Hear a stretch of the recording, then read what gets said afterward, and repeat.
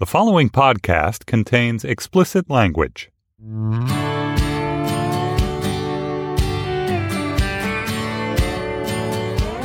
Hey, this is The Moment. I'm Brian Koppelman. Thanks for listening. My guest today is the youngest person to ever be on this show, The Moment. And is somebody who's even though you've been at this a while, you're 23, right? 24 now. Congratulations. For a month. Happy birthday. Thank you. You've been making music for a long time. Will is the lead singer, songwriter, producer, although I know you didn't produce the new album all by yourself, right, but of my favorite band, Car Seat Headrest. Oh, thank you. Which, do you consider it a band? I mean, it is. Yeah, it's always been just you, right? I guess I call it a project overall, but in its current form, it's definitely a band. It's me and 3 other guys, and has been for over a year now. So it's a band. So yeah, you were asking me, but you do write everything, and in the original form, you play everything. That's right. Yeah. I mean, the Teens of Denial, which is our newest record, I had everything demoed out beforehand, and then took it in to sort of be workshopped by the band before recording. I wasn't playing it. Did arrangements change? Did arrangements change when that happened at all, or is it just stuff gets amplified? They absolutely filled in their own parts, and there were parts on the record where, after it was finished, I'd listen to it and kind of hear it for the first time, and I was like, wow, that's never happened with a Car Seat Headrest record for me before, so that was cool. And there were definitely parts that changed once we were playing them as a band. And the song Cosmic Hero actually kind of developed as a band. That was one that I hadn't demoed out beforehand, but we worked out together. Did you like that? Yeah. It was... Was it scary? I mean, it was more of sort of taking a leap forward into the studio process because, we were doing the first session, and I was just hearing Steve work on drum parts for those songs, and it's like, this sounds so cool. I had never been in a studio environment before. I'd never listened to my music being created on these nice speakers in a nice room for it. And I regretted in a way that the album was already so done at the time, because at the time I had demoed everything out. So I was like, let's do one thing where we don't really have a plan, and we just record it so that it sounds good. It's not all thought out beforehand. And so how did you play the tune to them? Just on acoustic or on a key? What did you do? I mean, at the time I just had the 4-chord progression that is most of the song. And we just jammed on it in our practice space before the next session. And then I was like, well, maybe we can structure it a little bit. And I did end up taking it home, and I demoed it out, and then we messed with it some more. And then by the time we went into the studio again, we had a certain shape that we took it in. That's so interesting that you then had to sort of take ownership over it. Yeah, I mean, I think this is kind of the role I fall into within the band. I mean, the guys are very good at sort of following my lead. Sometimes you have a lineup where people want to go their own directions, but the guys are always kind of just looking to me like, what should we do here? And I always have suggestions. Well, it's your creative vision. So right before we started, you asked me how I came across how you heard the record the first time. So what happened I was on Twitter. It was over July 4th weekend, and I guess the thing came out right around then in the physical form. A week later, stuff had leaked and had come out digitally, but it hadn't yet really widely penetrated. It was just starting to, and I was looking around for new music that would feel like.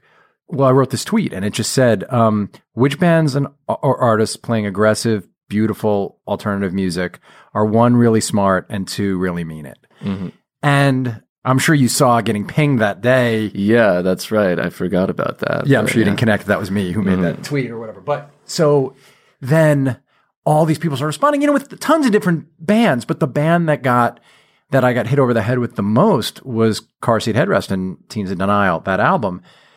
And so I grabbed a whole bunch of stuff, Rival Sons and Beach Slang and Mitski and yours, and I loaded them all onto my iPhone and went for a long drive. And so I didn't know what was what out of those things. And I think there's really great stuff about all those artists. I think Mitski's incredible. Mm-hmm. But your album basically became the only thing I listened to for 2.5 months. Mm-hmm.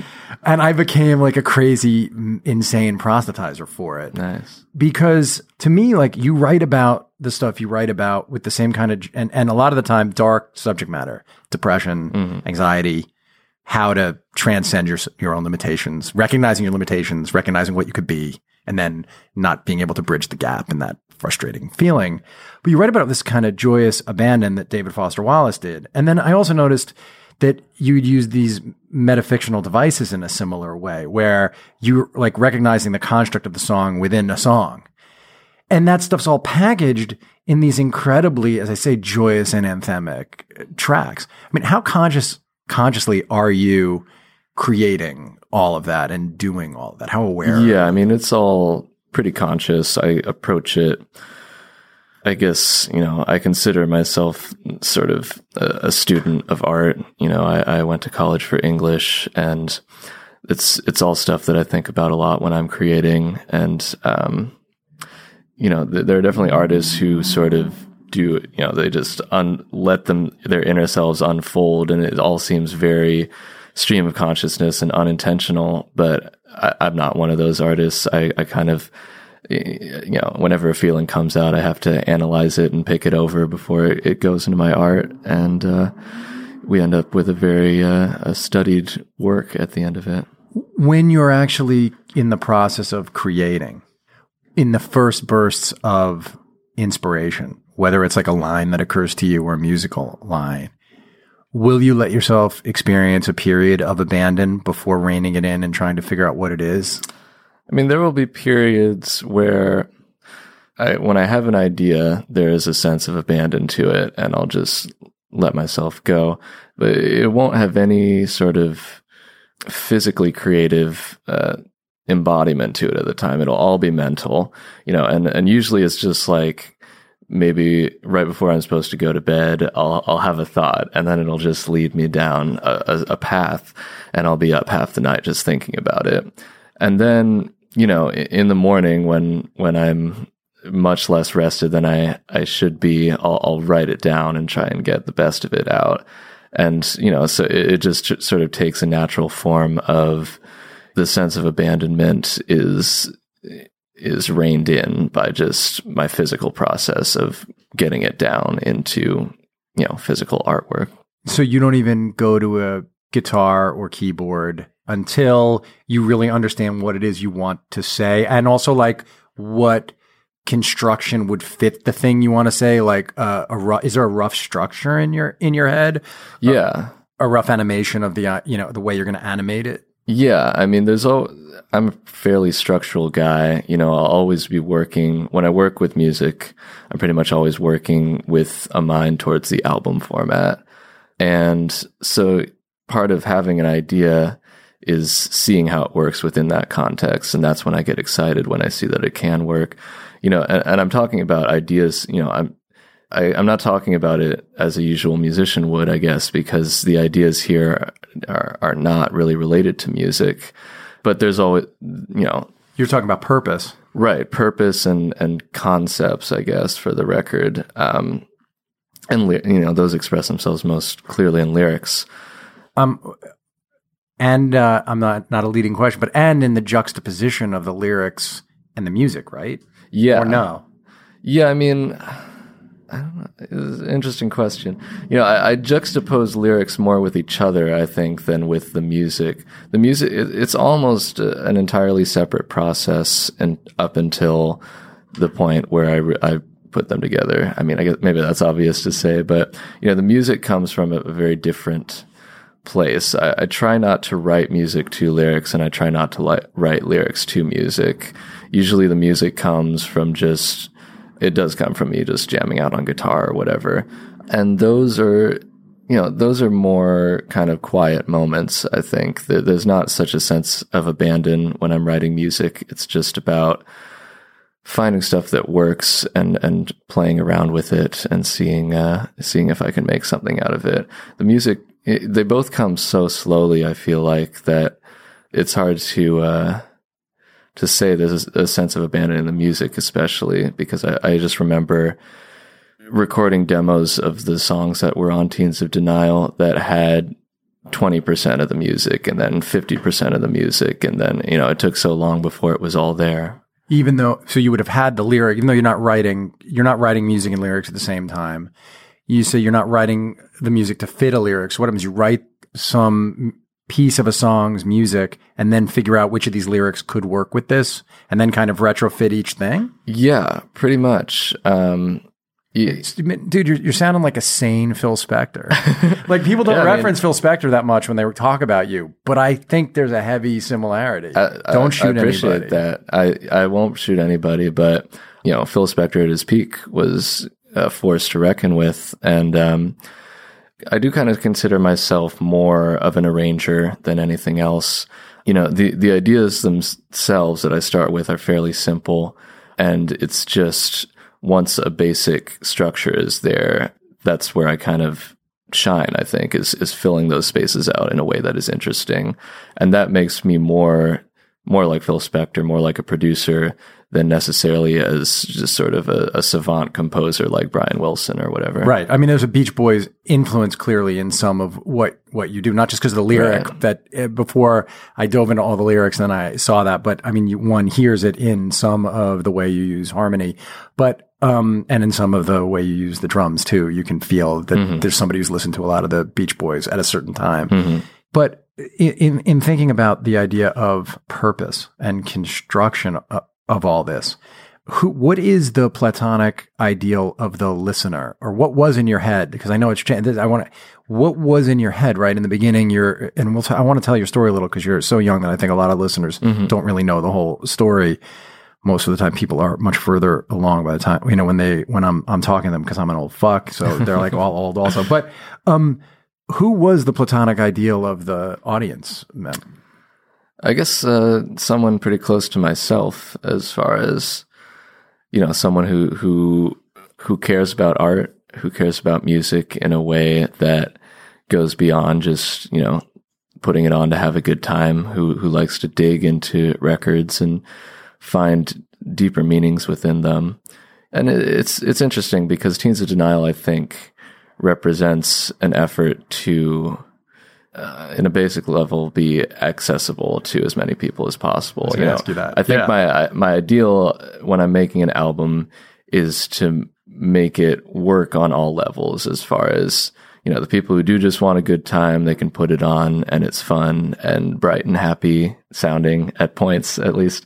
And that's the joy part, right? There's joy in it, and that can happen, and I can get my songs on the radio and make a lot of money, and then I want to do that without sacrificing any of the deeper part of it. And I think that is possible. That is my goal, to make commercial art that is also has that depth to it that I ask for in my art, in the art that I consume.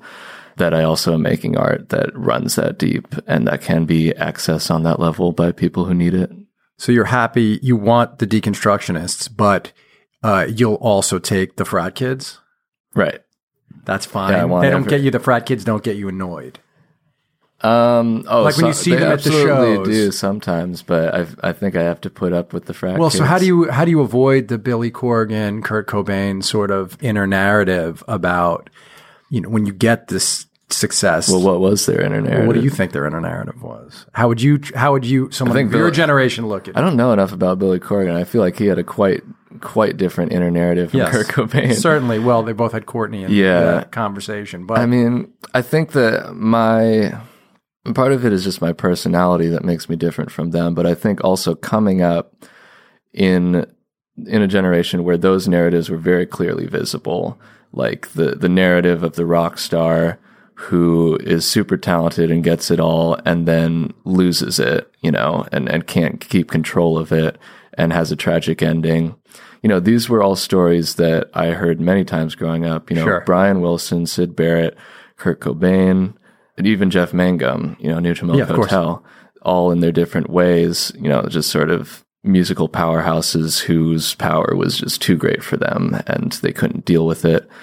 And that affected me because, I was a musician coming up and I needed a model of working on music where it lasted my entire lifetime. It didn't just peter out after I made one great thing. It seemed Prince was someone one could look to. And then it seemed that Prince was someone one could look to who did exactly what you're talking about. Right. And that's what I did. Yeah. I started looking towards, not Prince specifically, unfortunately, perhaps, but not Prince specifically, but other artists who did make a career out of it, who had talent and were able to sustain it throughout a career. And actually, Frank Sinatra is someone I was looking at. I read his biography when I was finishing up Teens of Denial, and that ended up shaping the album as well. Did you read the letter he wrote George Michael? I don't was that later in his life? You gotta read. Okay. He wrote all on this subject. He wrote a letter. George Michael he was in this band Wham. Right, yeah. And then he was a huge, in the era when people were selling 20 million albums, he was the biggest star. And then he started complaining about the way he was getting covered in the press. And Sinatra wrote this incredible letter to him about the burden of being a star and him ripping him. You would love it. Yeah. Hopefully it'll be in the book, because I read James Kaplan's biography, which was just the first half of his life. And now the second half is out, and I'm making my way through it now. Right. So I'm not certain he's an example of like a holistically good person. Someone who kept himself holistically good during the process. I need to find my next step is to find a model who did that and was also a good person. I think you have, though, because the other thing that happened to me when I was, so I get into the record, and I am not exaggerating, no hyperbole. I couldn't stop listening to it, and I mean, my Twitter followers just saw me like not shutting up, and I gave it to every friend of mine, and then I went backwards, and I heard the Michael Stipe lyric on the record before. And what's the lyric? It's about when I was a kid, I fell in love with Michael Stipe. I took lyrics out of context and thought he must be speaking to me. Right. So when I was 19, Michael Stipe's music that's what saved my life, was Michael Stipe's music. And that band is my favorite band of all time. And I heard that line. I felt this deep connection to you for that reason.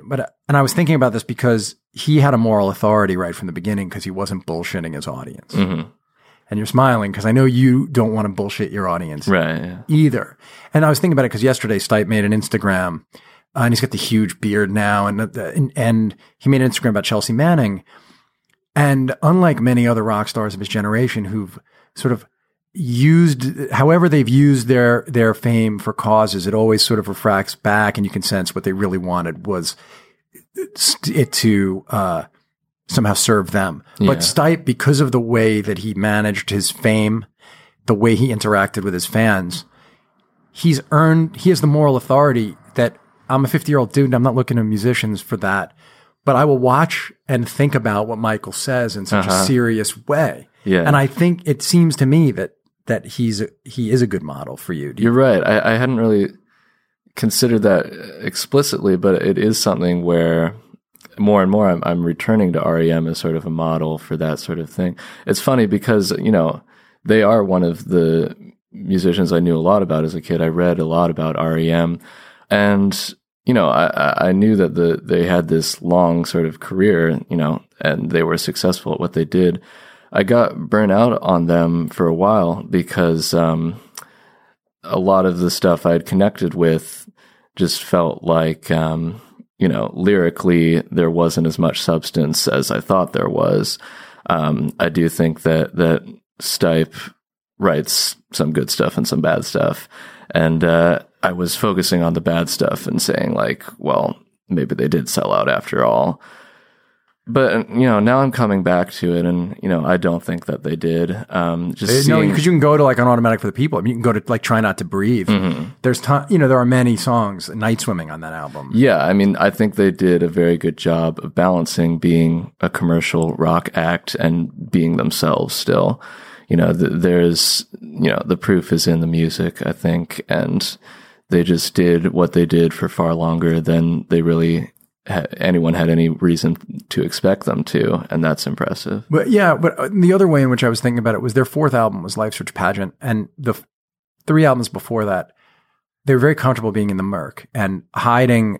Michael hid, and they'd use background vocals over his stuff. They would use reverb in a way that would make him seem far away. And then Light Switch Pageant had Don Gaiman produce it, and there was this clarity of I was thinking about the thing you were saying about hearing your drums in a certain, like suddenly, the drums were crisp, and Michael's voice was really out front, and you could really hear what he was singing about. And when I listen to Teens of Denial, in a way, even though you're very young doing this, it feels, because you'd made so many albums by yourself, and one goes back to those albums, and I hear somebody, you may have had all this like level of purpose that you have now then, but I'm not sure you were as willing to really be naked about it as you are now. Absolutely. Yeah, I mean, when Car Seat Headrest started, one of my major models was REM, and I wrote lyrics the way that I understood Michael Stipe writing lyrics, just taking them from anywhere. And, those early albums, there aren't really any coherent lyrics. It's just words being sung.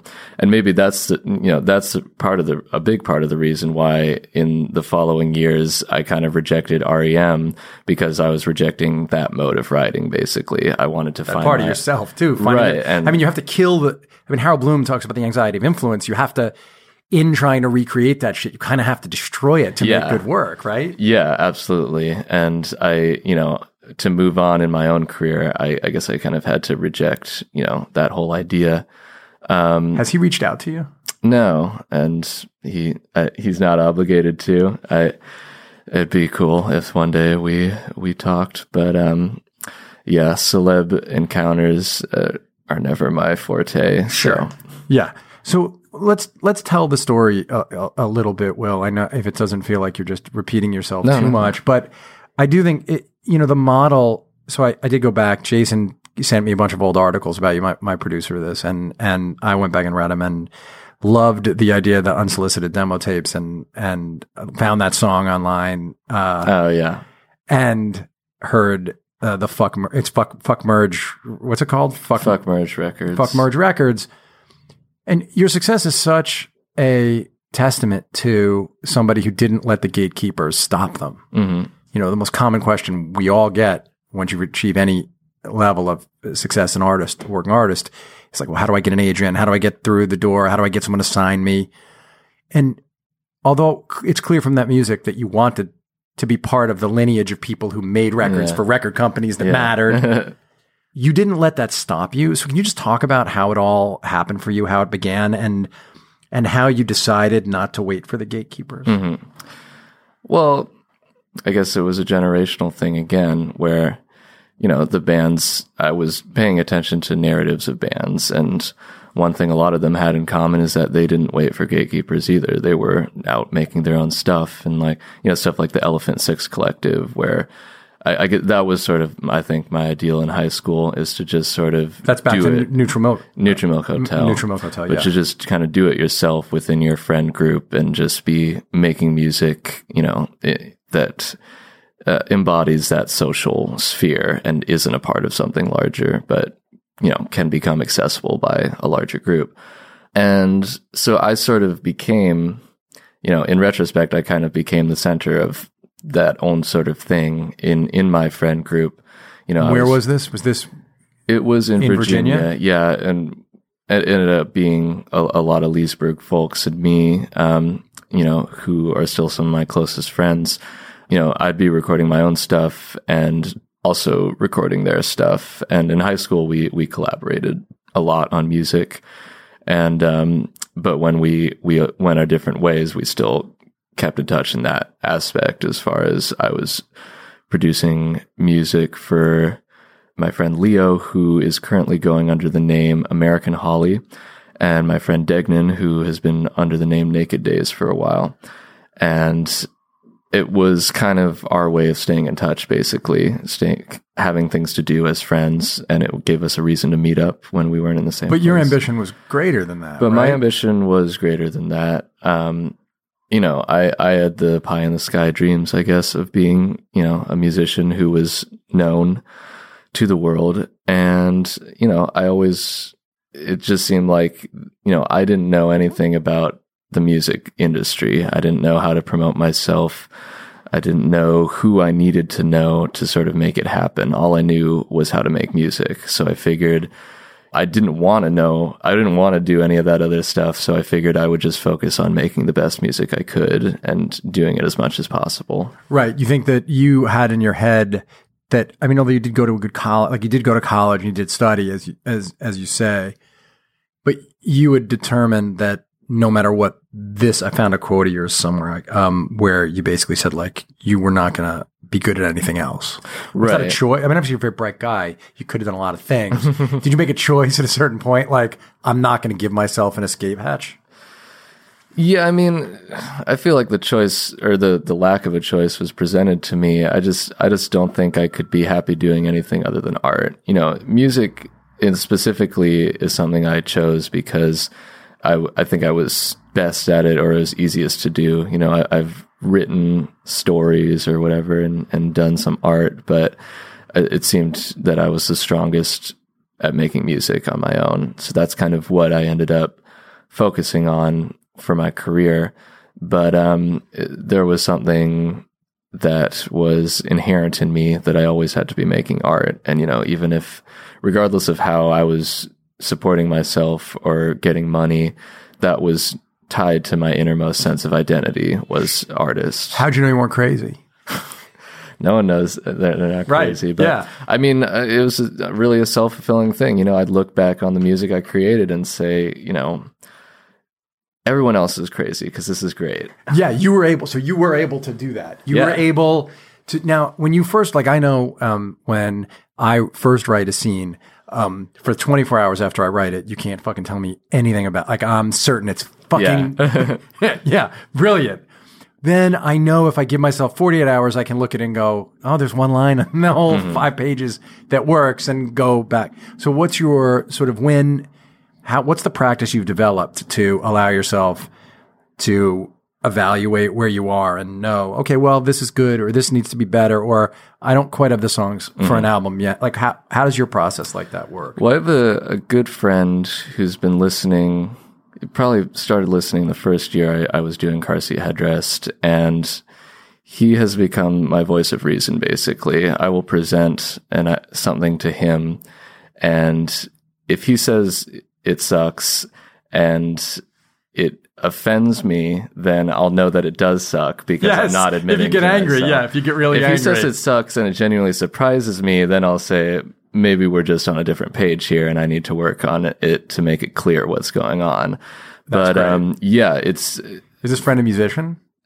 He is an artist. He draws more than he does music, but he's just sort of, he's a good consumer. He knows what he likes, and he knows when something's wrong, basically. And those are very important people to have, I think, in an artist's life. You know, people who can listen or look at your art and understand what makes it good and understand what prevents it from being better, and who aren't afraid to tell you that. You know, I think that there are plenty of artists my age who just don't sort of have that person in their life, because, especially like within the same age group, there's sort of a taboo against doing that. But this guy is a little older, so he's, you know, you mean a taboo against being critical in the sense of in the sense of applying a rigorous critical perspective, right? And I mean, it gets weird when you're friends with someone and suddenly you say, let's stop being friends for a minute and I'll be your critic. But yeah, we live that at home. All 4 of us are writers, so we have to do that. My wife and my 2 kids, who are 16 and 20, all of us write, and all of us are published. And like, so there's this constant having to put those hats on and figure out, well, he needs you to react this way to get the message across. Well, they need you to react that way to get the and it's complex relationship, right? Sustain. And I guess I'm wondering for you, you know, you're becoming a really big star, and you sold out 2 shows in New York last night and tonight. And there's a like sort of something that sometimes happens is like being rational and in control are great, and then being controlling is bad. Right.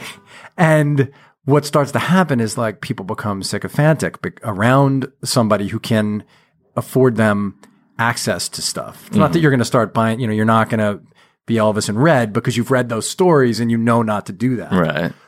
But what starts to happen is in your wake, a whole bunch of stuff occurs in your wake as this all is happening to you that can change the people around you. Yeah. Like, how do you think about that? Because you're in the jet stream, if I can just mix my metaphors from water to the air, but you're in the jet stream right now, man. How is it feeling? Well, I mean, as far as the wake is concerned, I try and be conscious of it and make sure that the things that happen to the people around me are good, and that the waves that they get off of me are good waves, and now I try and bring, the energy of the critic to my artist friends, and I try and help them out in the way that I was helped when I was just starting off in my career.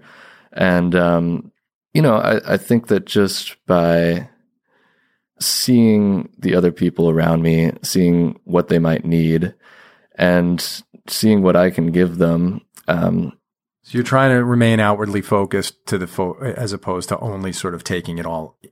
Yeah. And I mean, like, are you able to enjoy this thing happening to you without, like, well, are you able to? I think that's the thing, is that I enjoy it most when I see the people that I care about benefiting from it. It's more about that than when I get a nice hotel or whatever, or when I meet a celebrity. I like being able to see, someone else, maybe an artist friend, gets more attention because I retweet them now than they would have if I had retweeted them last year. Sure.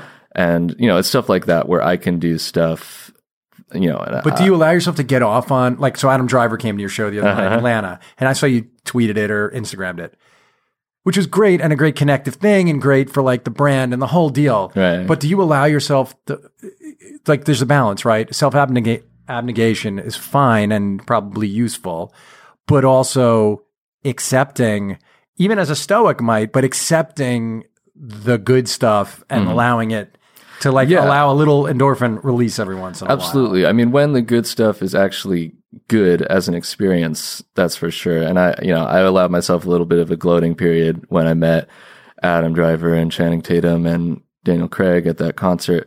But, the actual reality of it is that, we heard beforehand they were coming.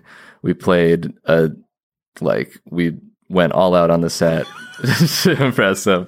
And then afterwards we got taken up to the balcony to meet them. And it was just a typical awkward, like, oh, you didn't know did you not know what to do with your hands, as Ricky Bobby would say, basically? Yeah, I immediately got wedged into a corner with Adam Driver, and it was just the most empty content. You couldn't do it. Small talk conversation. It's so hard. It's the worst venue. He asked me where I was from 3 times in a row. And then I just started looking around, trying to get. Well, it's hard to hear in those places. Yeah, it's just. And I'm sure you were mumbling. You probably I was were mumbling. He was mumbling. He was drunk. They were all drunk, and you weren't. I wasn't drunk. Do you drink when you play? A little bit. Sometimes I'd never make a plan on doing it. Like, sometimes I'll get drunk before a show and it'll be great, and I'll be like, I should do this every night before a show, and then the next night I just crash before a show because I've had 2 drinks, and then I'm like, I'm never going to drink before a show again. But in general, I just go with the flow, right? But try not with to get whatever too feels drunk. like the thing that'll get you, because obviously, or it seems to me like that your level of the way in which you are analytic could force you to approach the live shows with the same kind of need for perfection that drove Brian Wilson crazy. And Phil Spector. I mean, crazy. Also, it's funny. You were like, well, I'm much more like Phil than Brian, but both motherfuckers went nuts. I mean, neither paradigm is like... the different sorts of crazy, though. Yes. One, because he probably in a weird way, like when he couldn't quite do it anymore, Phil, right? It all consumed him. I mean, Phil was, I think, in a less complicated sort of crazy, in that his ego just kept expanding until it was socially unacceptable. Whereas Brian was more of a, the weights are unbalanced and something's going to fall. Yes. And something did fall eventually, but I guess the reason I brought up Billy Corgan, because I was just going to make a joke, like, and Billy Corgan somewhere right in between those 2 guys. Oh yeah, because you can't. But the reason I brought him up was because of the level of control and calculation of the first 3 or 4 Smashing Pumpkins albums, where this sort of, Gish and Siamese Dream were these very certain, very particular things, very alternative and difficult in certain ways, each one becoming less difficult. And then Melancholy, you could have written Tonight, right? I mean, this sort of ability to recognize, to go big, to be grandiose, to serve a very direct purpose. I mean, if Tonight is a kind of a rewriting of Born to Run, then, Killer Whales is sort of a rewriting of Tonight in a certain way, sort of structurally and what it does. But is it important to you to have a relationship with them, with the audience? Yeah, I mean, it's important for me to understand where they're coming from, I think. And what does that mean? Go further. Well, I guess it's important because, if I just see reactions to the album from, it's hard to talk about an audience with Teens of Denial because there are many different sorts of people listening to it. Yeah, that's what I'm really interested in. So define that. What do you mean? So Teens of Denial, Car Seat Headrest came up, and the fan base took a certain sort of shape where it was young people spent most of their time online. Alone. Yeah. And, they were very lonely people, and they latched onto the music as something that could help them with that. And because of that, there was sort of an image of me projected, which I didn't necessarily like. You mean alone, also a loner in your bedroom? Because that was the myth. And that's, that was accurate, but the thing is, there's no room for growth, I feel like, when you see that projection. Right. So, it was important for me to see why people were projecting that, to avoid just like being angry about it.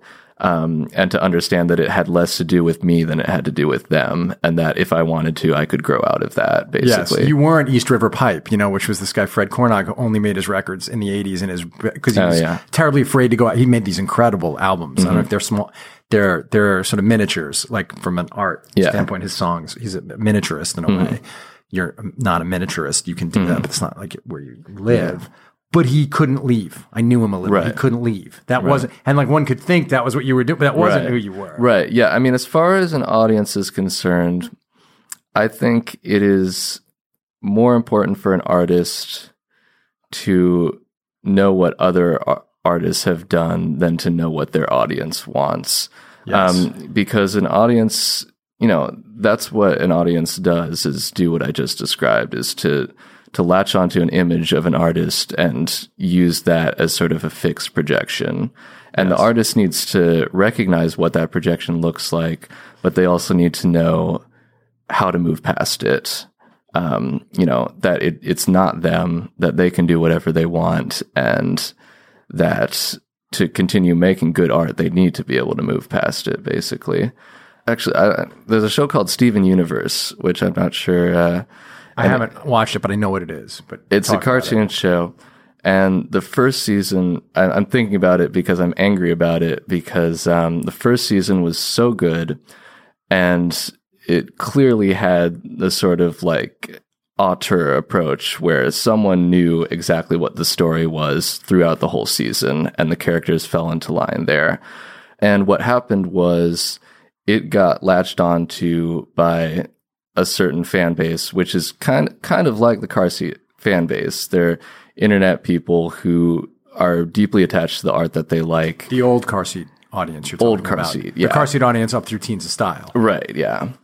And what happened is there was sort of a feedback loop between the audience and the creators, and they stopped caring so much about the narrative that had been in place and about the character development that had been in place, and they just started feeding off of the audience attention and saying, here's a character that you guys might like, here's another character that you guys might like. What would happen if this character was wearing a cool jacket? Right. And that didn't make sense to you because you wanted the authorial voice behind the face. You wanted an authorial control. And and I feel like more people do want that. It's not on the audience to express that desire. The audience is allowed to say whatever they like about the art. Yes. And the artist needs to have a strong presence of mind, basically, and to say, okay, you can have this, but you can't have this because there are things that are more important. Well, yeah, it's like why the Coen brothers will never go to a Lebowski Fest.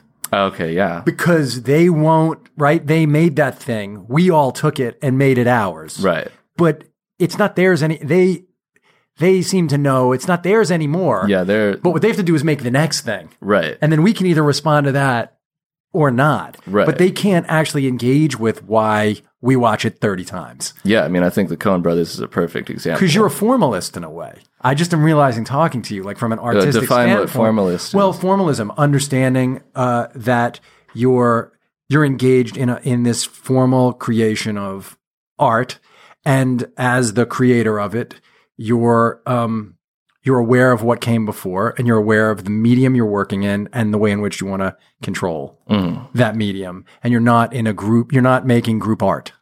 Yeah. Beyond your own immediate band. And I know it's not a very exact definition of formalism, but in the way that the Coens are yeah, I can see that. Yeah, because what I make now are genre albums, I guess. Teens of Denial is very a rock and roll album, but that doesn't mean that Car Seat Headrest is a rock and roll band to me. It means that right now we're playing rock and roll music because that's the album we just put out. But I don't want to be a rock and roll band. And, we put out this record because we like rock and roll, and I like the idea of a rock and roll album. But the next album we put out, I don't think it's going to be that way. And I think that we'll do a lot of different albums that sort of, yeah, it's more. I think we used it well in art history. Formalism is the study of art by analyzing and comparing form and style, the way objects are made in their purely visual aspects. In painting, formalism emphasizes compositional elements such as color, line, shape, texture, and other perceptual aspects in the way the Coen brothers are, and in the way that I think that you are. I'm wondering, have you read any or a decent amount of the Japanese author Murakami? No, I haven't. So it might be worth you checking out because he very consciously. What books did he write? Well, Norwegian Wood is his Teens of Denial. Okay. And that was his fourth book, right? And it's when he made a kind of a decision to become available. And the first books are insular and interior, much more so. And he's playing with form and they're incredible. I mean, right from the masterpieces. But I mean, the first one's not a masterpiece. It's a young person who's realized he's a novelist and tries. But you can see in it the roots of what happens. In Norwegian Wood, he blew up, and he's never written another book. He's the most popular, I think, non-American writer in the world. Okay. But he's never done Norwegian Wood 2. He won't do it. He continues to just make his work for himself. Mm-hmm. And that's, I'm sure, what you're hoping you're going to do. But how do you deal with, tonight, the four of us in my family have not gone to a concert together in years. We've gone, a bunch of us, we've all seen Jason Isbell. That's the last artist who united us in a way. But I was thinking about this, and I actually wrote this down, which is my daughter, who's 16, loves Casey Musgraves and Pistol Annies. And my son, who's 20, Vampire Weekend and Vince Staples and Run the Jewels. And like me, it's R.E.M. Dillon and the Pixies and Run the Jewels. And my wife loves Springsteen and The National. And I was like, I think I can get tickets to Car Seat Headrest Friday night. And everybody had individually emailed me asking me to get so we're going to your show tonight as a family. Nice. And do you see people of all ages, and how does that hit you? Did you think 50-year-old dudes like me and 16-year-old girls like my daughter were all going to rally around this album? It kind of wasn't that much of a surprise to me because, it's a love letter to the records of the 60s and 70s and also to bands like Nirvana in the 90s. The Pixies. And Pixies actually weren't as much of an influence to me. The Pixies then refracted through Nirvana. Right, refracted Nirvana. No, right? I mean, no, yeah. The replacements refracted through Nirvana. But yeah, I mean, it's a pop record, basically. It's another refraction. And I always thought that my music could appeal to people like that. I didn't necessarily play that up because it's not cool. In Leesburg, it would be mainly my dad who was paying attention. It made total sense to me because I was never really listening to the same music growing up that the people around me were. I was listening to much older music and writing based off of that. So, how would you have answered the question in my tweet, other than by your own name? If I would have said, which bands and artists are playing aggressive, beautiful alternative music and are really smart and really mean it? I don't know, man. I feel like music is like the patch of music that I'm working in right now is in kind of a dry spell. I see a lot of good art, most of it, and maybe it's just my personality, but most of the really cool art being created by people my age is not music. What is it? It's kind of cross media. People are doing stuff online, and it's comics, it's art, it's writing, and there's music involved too. But the barriers are kind of breaking down between it, and it just becomes, some people are really good at creating stuff. And I think that should be the model that people are going for. I think that artists, there's a trend of artists who weren't doing any one particular thing. They were doing a load of things well. And now we're sort of more rigid in our definitions of what an artist can do. But, well, yeah, I was thinking also about, like, I don't know whether these were not necessarily influences, but I was trying to think about albums with similar ambitions, creative ambitions, but also creative and commercial ambitions. Mm-hmm. And I was thinking of, that's why, I was thinking Melancholy and Infinite Sadness, but I was also thinking of American Idiot and Joshua Tree. And did those bands hit you at all? Like, was Billy Joe anyone that you ever looked at? Green Day, absolutely. American Idiot was one of my favorite albums in middle school. And when I started writing lyrics regularly after that, I got the Spiral Bound notebook and I was writing all my lyrics in all caps because I would read the Green Day. Great. Yeah. So that the scope and ambition of that album hit you. You understood what he was trying to do. Yeah, absolutely. Because people are like, no one writes these long songs, but he did on that album. And so I do see a kinship. From the outside, I see a kinship. It's great because he was definitely listening to the same records I listened to growing up. Like which? There's such a Who vibe to American Idiot. The Pete Townsend rock opera. It's all there, and I think probably his main model was Quadrophenia, which I think tells a very similar narrative. But I could hear elements of like A Quick One While He's Away in there. Yeah, because Teens in Denial, which is ostensibly about this character who's Joe, who's a senior in high school. So there are these similarities. But what's interesting is with American Idiot, it was quite clear that Billy wasn't, other than in the song about his dad, but that Billy wasn't the character. Yeah. With this album, you're allowing, that's what I meant about the metafictional aspect. I mean, you are allowing yourself to poke out. Mm. Yeah, I mean, I think, because for me, I think that the rock opera is like the farthest form of that, of making that kind of record, and it's a little too far for me. My favorite Who album is Who's Next, which perfect album. Yeah, but that's built off of the failed concept of a rock opera. But because of that, because the concept didn't work, they went back and just put these songs out, and all the songs on it are great. So for me, it's like, if I want to make a rock opera, I would intentionally make a failed rock opera that's just a collection of songs that are good, basically. And so that, I think conceptually a part of that is I'm not building up the concept to the point where it's divorced from me. I'm keeping it close to my heart and not making a narrative out of it so much as, combining my own emotions with some sort of narrative gesture. And how when one listens to Drunk Drivers, Killer Whales and tries to parse the fuck you're writing about, now, I mean, Bob Dylan made it a point to never speak to it. I think your technique is to speak to it, but how rigorous are you about being honest about what the stuff really means to you? Does that matter to you? Yeah, I mean, I'm not a huge fan of Dylan's persona as far as, I don't know why anyone ever listened to me. Like, well, yes, you do. Yeah, come on. You're the smartest person who ever picked up a guitar, right. Bob. That's why they listen to you. Yeah. You know, I prefer artists who speak about what they're doing seriously. You know, the Leonard Cohen model, basically, where you can talk about it. Paul Simon too. Yeah. And you know, when I discuss music, I tend to discuss it more on in an intellectual level than on an emotional level, just because.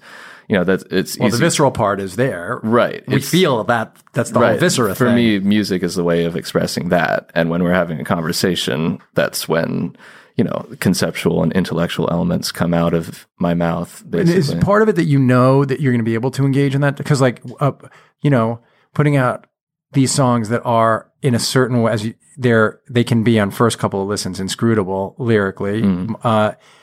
But part of the world we live in now is that information is available. Right. People can go to Genius and actually see. Do you ever have the desire to get on there and correct Genius when it's wrong? Oh, well, I mean, I still need to put up the annotations for Teens of Denial, but yeah. Well, they're all up there, but you just haven't done it yourself. That's what I mean. I went, that's slipped out of my hands because I had them all. Do it. I do need to do it probably by the end of the year. But it does frustrate me, you know, when I see someone with definitively stated a real lackluster definition or explanation. I've enjoyed hearing people talk about fill in the blanks too, and the way in which their own interpretations. And now you've spoken about it too, what it means. I was realizing another album, which I don't know if you know, but which was one of those, like, it's not really a rock opera, but it's united around a theme, which is Lou Reed's New York album. Okay, I haven't. Have you ever heard it? No. You might, I don't know if you like him or if the voice is too annoying for you, but it's Lou Reed's growing on me slowly. New York is sort of like the late-ish period album that he was past the drugs, he was sober and not annoyingly newly sober, but just had a sober way to look at the world, and wrote about living in New York when the city was right before people started making Disneyland out of it. And it's kind of a brutally honest, and I think you might dig it. There's a small song on there called "Last Great American Whale" about whale that's like uses this metaphor of the whale. Okay. In a very interesting way, because it means two different in the song. It means both versions of whaling and the whale. Okay. As a guy who writes about whales and himself. You might take it. I'm just looking through. I have to let you go, but I'm just quickly looking through to see if there are things I wrote. Are we out of time already? Well, we've spent an hour. What do you want to? Is there anything that we should talk about that we haven't? I hate that question. Yeah, but me too. I hate asking it, but when you were like, "Oh, are we out of time?" So I would. No, I enjoy conversing. Yeah, do this for hours. Me too. For real. And I'm not going to say what or how, but your music. I will say this to people listening. That your music does appear in season 2 of Billions, and I'm so glad about it. I'm so excited that we're going to get to, for people who maybe still haven't heard of you by then, though I'm sure you'll be playing huge rooms by then. How long's the tour going? How long has it been going? How long is it going to continue? We've been at it 2 weeks. It'll be 2 more weeks before we finish. And then are you going to start making the next record, or are you going to go We've already out started. Again? How deep are you? We did 1 recording session. Not that deep. It'll be a while. But you played a bunch of the summer. You played a bunch of festivals this summer. Are you now going to start on the record in earnest, or are you going to keep going out, like, as this album keeps taking off? Well, it's going to be juggling a few too many things at once, but I'm going to keep working on the new record while we continue to do shows next year. Hopefully less shows, just because it was more than a full-time schedule this year, and we could use a bit of a rest next year. Lastly, did the people at Merge ever apologize to you? No, I mean, I didn't ask them to. It was a moment of rage. Have you run into them ever? Someone who now works for Beggars used to work for Merge, and I feel like they might have reached out at one point, but it's all water under the bridge. Well, if Teens in Denial is a failed rock opera by intention, then I'll say to you what I've never said to a guest. I hope you keep failing. Yeah, me too. I cannot wait to hear what you do next. I can't wait to see the concert tonight. And man, I'm really grateful that you came and had this conversation. It was great. Thanks. Everybody go listen to Teens of Nile and Teens of Style and go find the old Bandcamp recordings. And Will's story is in a lot of magazines. I actually didn't end up having him tell the whole thing. He was in a bedroom making the music for himself, putting it on Bandcamp, and then people start going fucking apeshit for it. That's the story. Will Toledo, thanks, man. Thank you. You can find Will online at what's your Twitter handle? Car Seat Headrest. And then you have what is it on Instagram? Oh, on Instagram it's not Car Seat Headrest. Clever. And someone took Car Seat Headrest. And I'm at Brian Koppelman, and if you want to email me, you can email themomentbk@gmail.com, and I will read it and try to respond. But during the shooting season, it's hard to respond. Thanks for listening. See you next time. Bye.